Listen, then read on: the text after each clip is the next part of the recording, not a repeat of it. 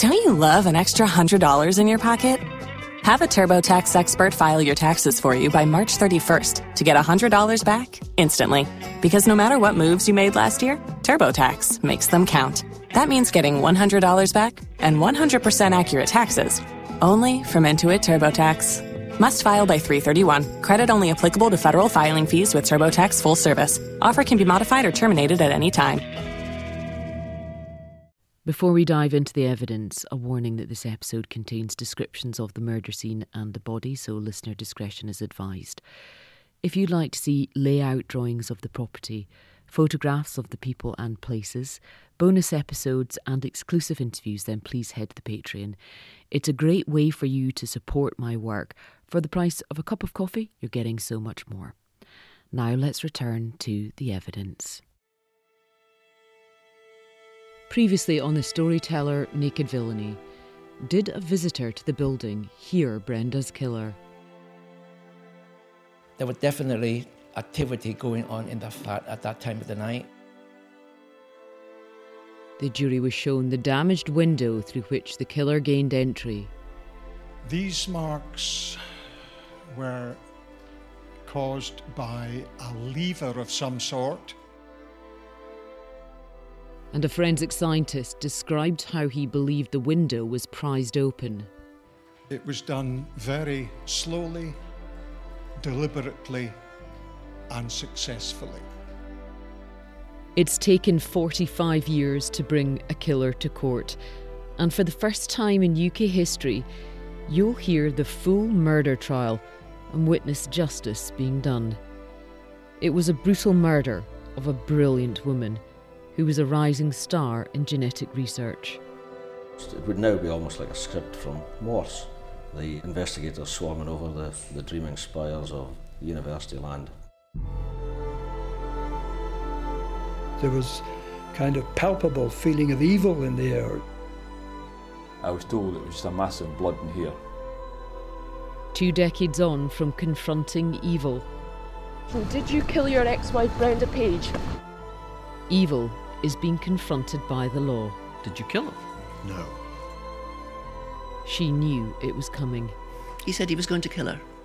If he killed her, he would do it so that nobody would know. Will his true nature be unmasked? Are you familiar with the tale of Dr. Jekyll and Mr. Hyde? And can Brenda's own words help secure her killer's fate? A letter of a death foretold. This is The Storyteller, Naked Villainy, written, produced and edited by me, Isla Traquair. Retired forensic officer Eric Jensen, who attended the scene of Brenda's murder, is one of the most important witnesses for the Crown case. The jury had already been shown the window from Brenda's spare bedroom and the damage caused to it from being prized open. Perhaps because of the historic nature of the case, the windows section had a more macabre presence in the courtroom, but worse was to come. We'll rejoin the examination in chief at the point where Mr. Jensen explained what he was faced with when he entered Brenda's bedroom. Did you enter the flat and see what was there? Oh yes, I was inside for quite some time. Yes. What did you see when you entered the flat? Well, initially there was a lobby, and then a living room, and a large bedroom. The pictures we are being shown here would have been another room to the back. Advocate Depute Alec Prentice warned the court before showing the photo of the heavily blood-stained bed. When you saw that bedroom, I think you saw a person there, is that correct? Yes. And just describe the circumstances for us, please.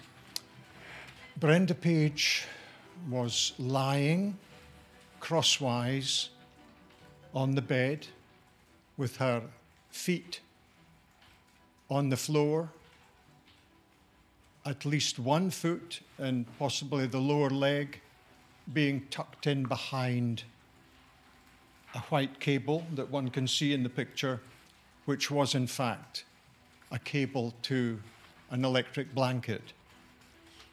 She was lying back on the bed, hands something like this, And you're indicating your hands up towards yes, your up throat. like this. Thank you. And long hair was down over her face, shoulders, absolutely matted with blood. Could you see her face? I do not think, well, I was also at the post-mortem, so I have memories of that. Yes. But at the scene, I do not think I could, from memory, I don't think. If you had a picture that you could show me, then that would answer it. I think it was covered by hair and blood. Another photo is put on the screens. It's a metal chain bracelet type watch, which is broken. It's a lady's watch which is broken. And where was it? Beneath the body. So you've described entering the flat, going through to the large bedroom, and then there's a bedroom or room beyond that bedroom. Is that correct? Yes. Could you look, please, at photograph 15, please? And that's the extension, is that correct? Yes, that's the point of entry in the middle of the picture. The window with the upper part, is that the window that we looked at in the earlier photographs which bear the instrument marks? It is. And indeed part of which you have seen in court today? It is. Okay. What else do we see in that room? There's a bed to the right.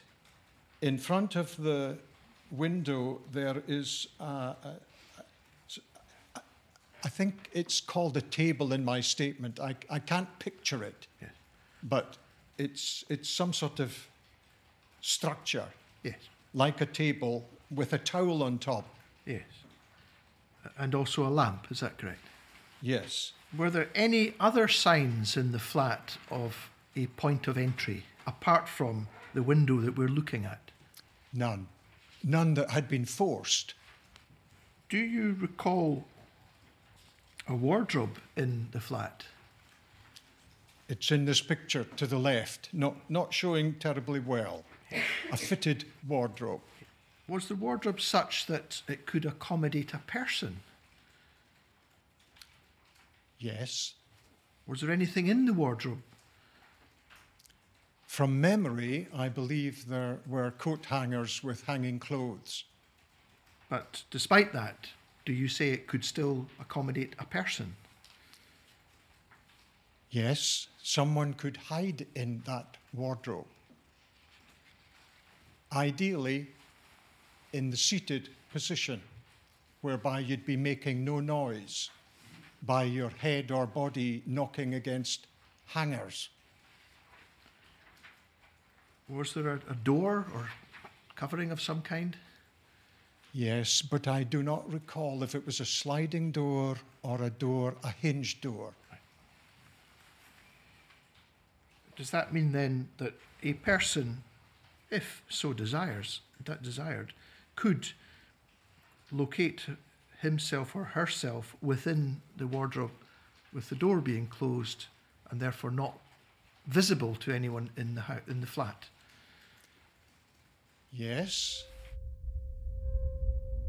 Mr. Jensen starts to suggest a theory about someone laying in wait, which is interrupted and stopped as it's speculation. He was then shown photos of the lounge and kitchen area and the rear of the building to establish there's a window with a Venetian blind that's in the kitchen that looks out to the back garden. This will be relevant for another statement from a witness. He's asked about examining the small window more closely for fibres, which could have been transferred if someone had climbed through it. Would I be right in saying that Dr. Henry, the pathologist, attended at the scene as well? Yeah, that is correct. Yes. And did you request him to take any samples? Yes, at the scene I specially asked if he would, from memory, at least vaginal sample, in addition to one later at the laboratory. At the mortuary. What about the bedclothes on the bed on which Brenda Page had been found? Did you give any instruction in relation to the She was wearing a nightdress. And what about the sheet? Did you ask anything to be done with regard to the sheet? I took possession of the sheet. What was the purpose of that? Of the sheet? Yeah. Well, that was part of the crime, Yeah. in a sense. Did you also take possession of the pillows and the sheet and... Yes, I think from memory I probably used the expression bedding. Yeah. Did you examine the distribution of bloodstains at the scene? Yes. Were you assisted by someone in doing that? The late Terry Major, a fingerprint expert originally from the Metropolitan Police. Right. What conclusions did you draw from distribution of blood? There was a pattern of tiny blood stains near the top end of the bed where the pillows would have been. Surfaces there. The interpretation was that the victim had been struck while she was either seated or lying with her head towards the top of the bed. They took a short morning break and then picked up on the subject of vacuum samples he took from the point of entry in Brenda's flat. I took a vacuum extract, as described earlier. One extract I took from 3 separate surfaces, but since they were all adjoining, it didn't make sense to do it separately. Yes. From the inside ledge of the window, from the skirting beneath, and from the carpet.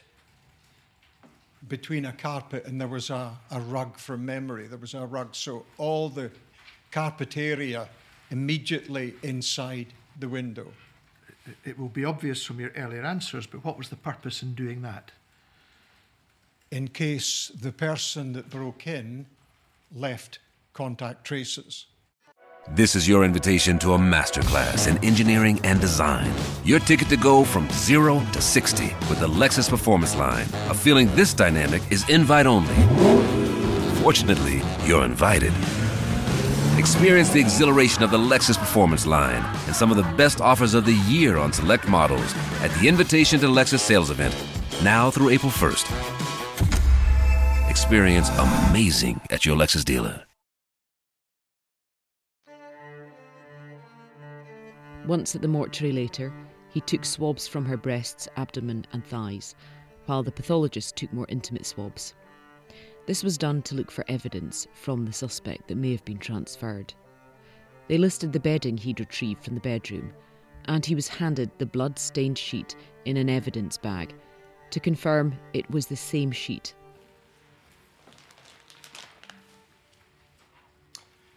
My name is on the label, dated 14/7/78.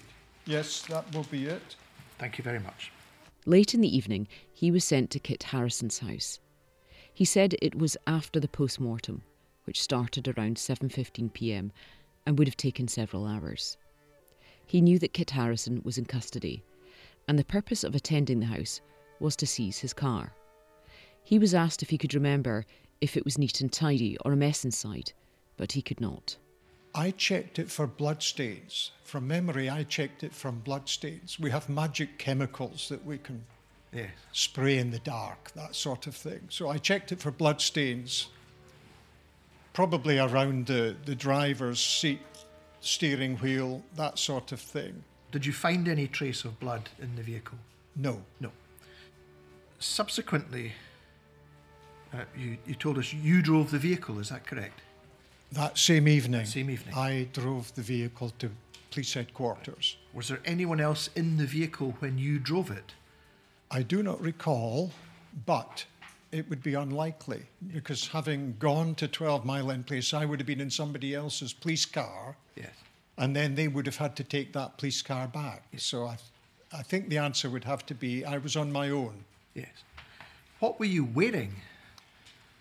Boiler suit and welly boots. Were they the same clothes that you had when you had visited Brenda Page's flat? Definitely not. Why was that? Well, to avoid cross-contamination. Okay. You're quite clear about that? Absolutely. Where did you drive the vehicle to? Police headquarters, Queen Street. Grampian Police Headquarters. Right. In Aberdeen? In Aberdeen. Yeah. Once you got to the police headquarters, where was the vehicle parked? Down in the basement garage area. Right. Did you conduct any work in relation to the vehicle that evening? I cannot recall whether it was that evening or on a subsequent day with a colleague, David Smart, the principal biologist. Right. Was there an occasion when you went to the vehicle along with Ian Wilkie? Yes, and that was, I think, the Tuesday. Yeah. Would that be the 18th? I believe so, yes. Of July, 1978. And who was Ian Wilkie? Principal, well, he was the only chemist at the time. What was the purpose of you going to the vehicle on this occasion? Looking for evidence that could link the vehicle or its driver to 13 Allen Street. What action did you take? We would have used that same technique, vacuum extract analysis, using clean apparatus, of course. And I seem to recall we took tyre impressions. Friday, 14th July, you took the hoovered up debris from the extension bedroom, as you've described, yes, using the Hoover device. Is that correct? Yes. And then we go now to the 18th of July, 1978. So some days later, you go to the vehicle. Yes. Did you use the same hoovering device? It would have been the same vacuum cleaner. Yes. But if it was exactly... having used the capturing chamber, if I can use that expression, yes, at one location, that would never be used until it was cleaned again. Right. But we did have two of them. Yes. So there was always another clean one to use to avoid cross-contamination. Do you know, after all this time, if you used the same device or not on the two occasions? No. You don't. However, you've told us about the dangers of cross-contamination and the work that you would attend to avoid that. Are you confident that was done on this occasion? Absolutely. Is there any possibility that there could be contamination from the vacuum recovered debris on the 14th of July somehow contaminating what you recovered on the 18th of July? None whatsoever. Whereabout in the vehicle did you perform the vacuum suction process? The driver's seat and the driver's footwell would have been the most important part. Yeah. So if I were to do it again, that's where I would start. And the contents, whatever had been hoovered from there, would go into a separate bag. Yeah. Then the rest of the vehicle would probably be done as a oneer. Yes. Into a separate bag. Did you take a control sample from the vehicle? Control paint sample would have been taken, yes. Now, what's meant by a control sample? A control sample of a vehicle or surface is a sample of that surface. It may be taken from one site. It may be taken from several sites just to get a real good sample, yes, which can vary from one part to another. And would that assist you in the application of what you described earlier as Locard's principle, every contact leaves a trace? Oh, yes. Because you have a control sample from one source, and if you have a sample from another source, comparison can be made. Is that correct? Absolutely. Right. And you mentioned the paint sample and also tyre impressions. Is that right? Yes. Are these, at that time, were these fairly routine things for you to do? Certainly in a murder case. Yeah. So you wouldn't know, for example, whether tyre impressions would be found somewhere or not, but the opportunity is there. You would take the sample in case it's relevant later. Is that correct? It was simply being thorough. Thank you. Do you recall taking possession of rock and shell fragments as well? From reading my statement quite recently, yes, that's in my statement, but I don't remember, I can't picture the stuff. And newspapers? Yes. Does any of that help you with how tidy or otherwise the vehicle was? I cannot picture. Okay. Now, did you attend within 12 Mile End Place at some point? Yes. Do you recall when that was? I was inside the house briefly on the same evening that I took possession of the vehicle. Yes. From outside. That would have been Friday. I believe I was back on the Sunday with several people from the Identification Bureau. Do you recall a watch strap being recovered? Yes. Who recovered that? Pardon? Who recovered that? One of the detectives recovered it. Were you present when that was done? He came and showed it to me, and I think at that stage I took possession of it. The watch strap in a plastic evidence bag was handed to him, and he identified it as being the same one recovered from a fireplace at Kit's house. What condition was the watch strap in? Well, there was no watch attached to it. Yeah. And what about the condition of the strap? Was it pristine and new, or was it... No, it was a bit dirty. Right. Did you carry out any test on the watch strap? Yes, but I personally did see two tiny stains on the underside, the inside, if I'm right, the inside of the strap. Two tiny blood-like stains, which at least one of them was tested. And tested in what way? It was tested in what we would call a presumptive test for blood. Where was that done? In the laboratory.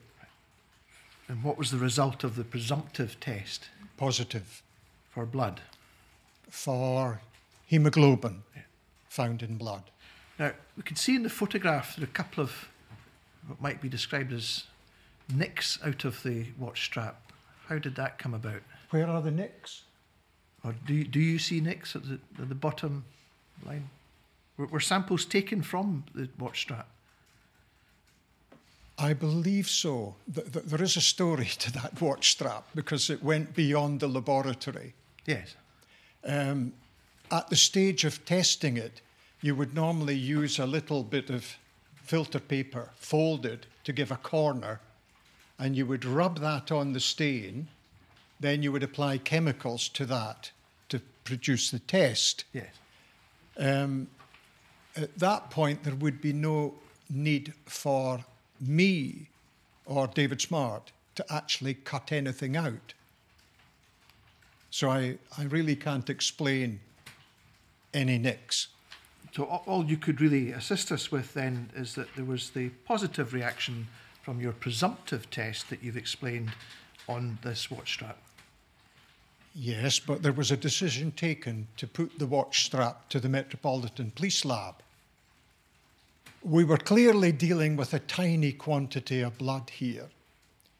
Now, in any normal blood grouping situation in a forensic aspect, the first thing you would do would be to show that it was human blood, especially if it was a tiny, tiny stain. Then you could test it for a blood group, such as the ABO blood group. Yeah. But David, I think, was the guy that decided that there wasn't going to be enough blood on certainly the second stain to test it for human origin and then do an ABO blood group. So the decision was taken that although it would go completely against the norm Well, I should say that we knew by this stage that the victim, Brenda Page, was blood group O, and that Christopher Harrison was blood group A. And it was felt that if that watch strap had blood group O on it, as distinct from Mr. Harrison's A blood group, that could help the detectives, even though we couldn't show that it was human. So that's why the watch strap went to the Metropolitan Police with the detective going with them to say, right, look, we don't want it human blood tested. We want to know, is it blood group A or blood group O? And it came back, we've tested it for human and it's positive. So we don't know what grouping it was. Back in 78, that was the situation. Okay. So all we can say is there's two small stains of human blood, but beyond that, we can't say any more. No, we can only say that one of the stains was human blood, because the presumptive test for blood doesn't show it's human. I see. It merely shows that hemoglobin is there, and that's found in the blood of all mammals, and certainly a good group of the vertebrates. I'm going to make an exception here and interrupt the evidence to acknowledge the importance of this mistake by the Met Police in London. If they had determined the blood type as the same as Brenda's, that could have been enough for the police to charge Kit Harrison in 1978. Not conclusive proof he murdered her, but a damning speck of blood nonetheless. You may remember journalist Alison Shaw from Series 1. She and I have known each other since I was a teenager when we covered court cases together for our respective newspapers. And even though she no longer works in news, she attended the trial and we sat side by side throughout. She was a young reporter at the time of Brenda's murder, and I'll play you her full interview and insights later, as I don't want to give away parts of the evidence you've yet to hear. But this was one moment we were both shocked by. They discovered it had a tiny spot of blood on it.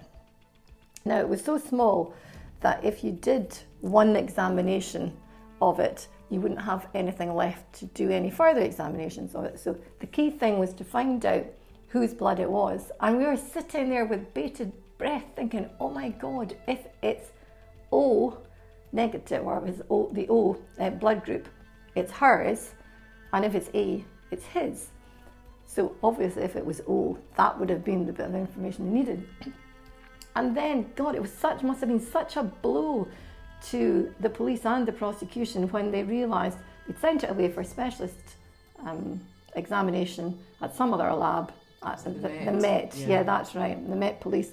And they said, don't examine it to find out if it's human blood, because it didn't really matter.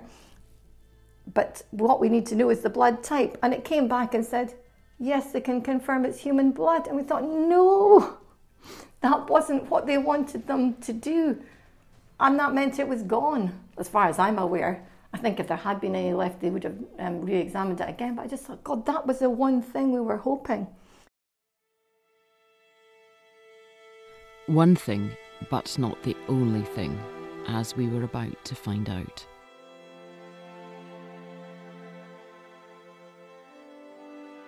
In the next episode of the storyteller Naked Villainy, a clue linking Kit Harrison's car to the point of entry at Brenda's flat. A tiny piece of paint which looked identical. The historic methods of collecting evidence brought into question. Did you think rustling up the top of a bag and tying a bit of string on it was a good method of sealing a bag? And an attempt to cast doubt on the reliability of forensics. How did you avoid cross-contamination between entering 12 Mile End Place and entering the car? Well, those two things are connected. If you've enjoyed this episode, please rate and review, as it makes a huge difference to guiding people to hearing this important story. This is an entirely independent production, and your support is greatly appreciated. And if you want to hear exclusive interviews, longer episodes and insights, please head to the Patreon. The link is in the show notes. Thank you again for listening. This is a piece of history, and you are for the first time in this format witnessing justice being done.